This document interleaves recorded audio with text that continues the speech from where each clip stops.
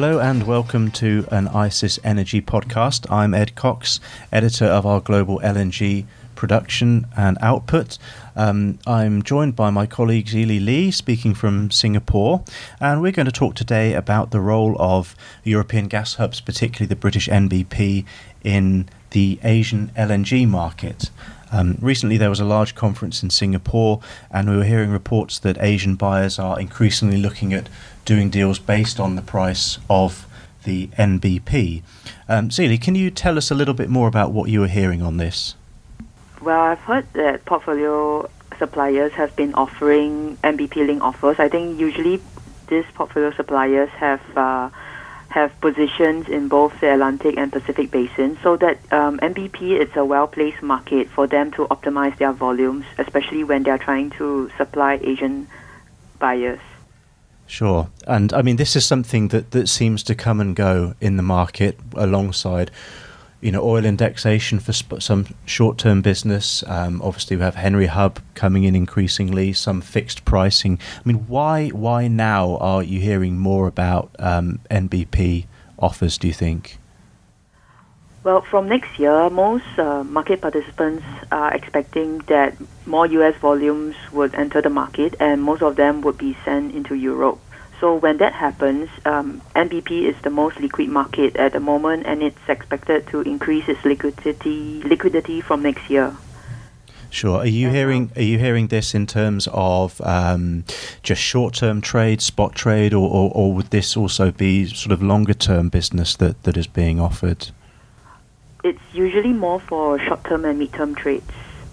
Okay, sure. I guess, we've heard a lot of mid-term deals based on the NBP and also the Dutch TTF, which is now, the most widely traded European hub for delivery into Europe over the coming years, which is a slightly different set of business. I guess there may be some cynics who say, well, we haven't seen the US volumes come in yet.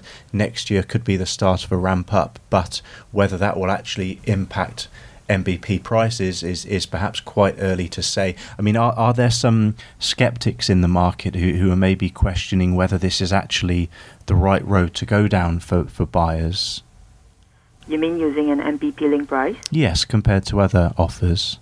Well, if you compare where Henry Hub is right now, and for the FAR curve as well as the NBP FAR curve, and then when you look at where spot LNG prices are, obviously, for Asian buyers, Henry Hub is considered much too high a price to pay.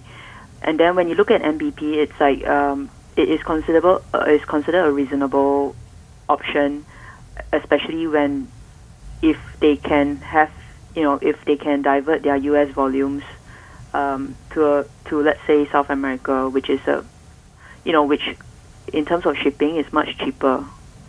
Yeah, sure. Compared with Asia. Yeah, sure. So I guess there's the question about having a variety of indices in terms of pricing within your portfolio as a buyer and a seller. I know there's a lot of increasing interest in understanding the NBP.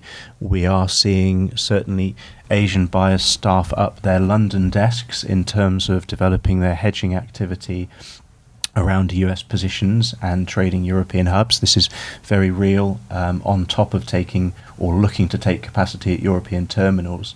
But I think it's interesting that certainly the NBP is still considered such an important and relevant number outside Europe, particularly within Asia right now. CWC is obviously a significant event. What was the general tone that you were picking up there, Zili, in terms of the broader LNG market?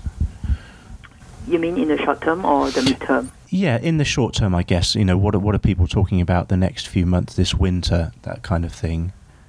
Well, in the short term, there is still some uncertainty over the production side, because even though many projects are supposedly ramping up or starting up new trains, their output is still unstable or have not entered commercial operations. So, and then for demand side, a lot of end users in Asia, they do think that it'll be a colder winter this year, but many have yet to firm up their demand. So there's still this waiting period where I think sellers and buyers are still trying to gauge a clearer direction for prices. Sure. So in terms of physical demand, South Korea, would it be fair to say South Korea is the most obvious source of short-term demand at the moment? Yes, I mean, you also can't, no, yes, South Korea and Japan would be the key markets, even though both, I mean, it's like, wait, South Korea and Japan would be the key markets because their end users have already made tentative inquiries. So the only issue now is whether Japan would firm up its demand. Sure. So South Korea has already bought incremental cargoes, and they are likely to continue buying if and when the winter temperatures become lower than expected.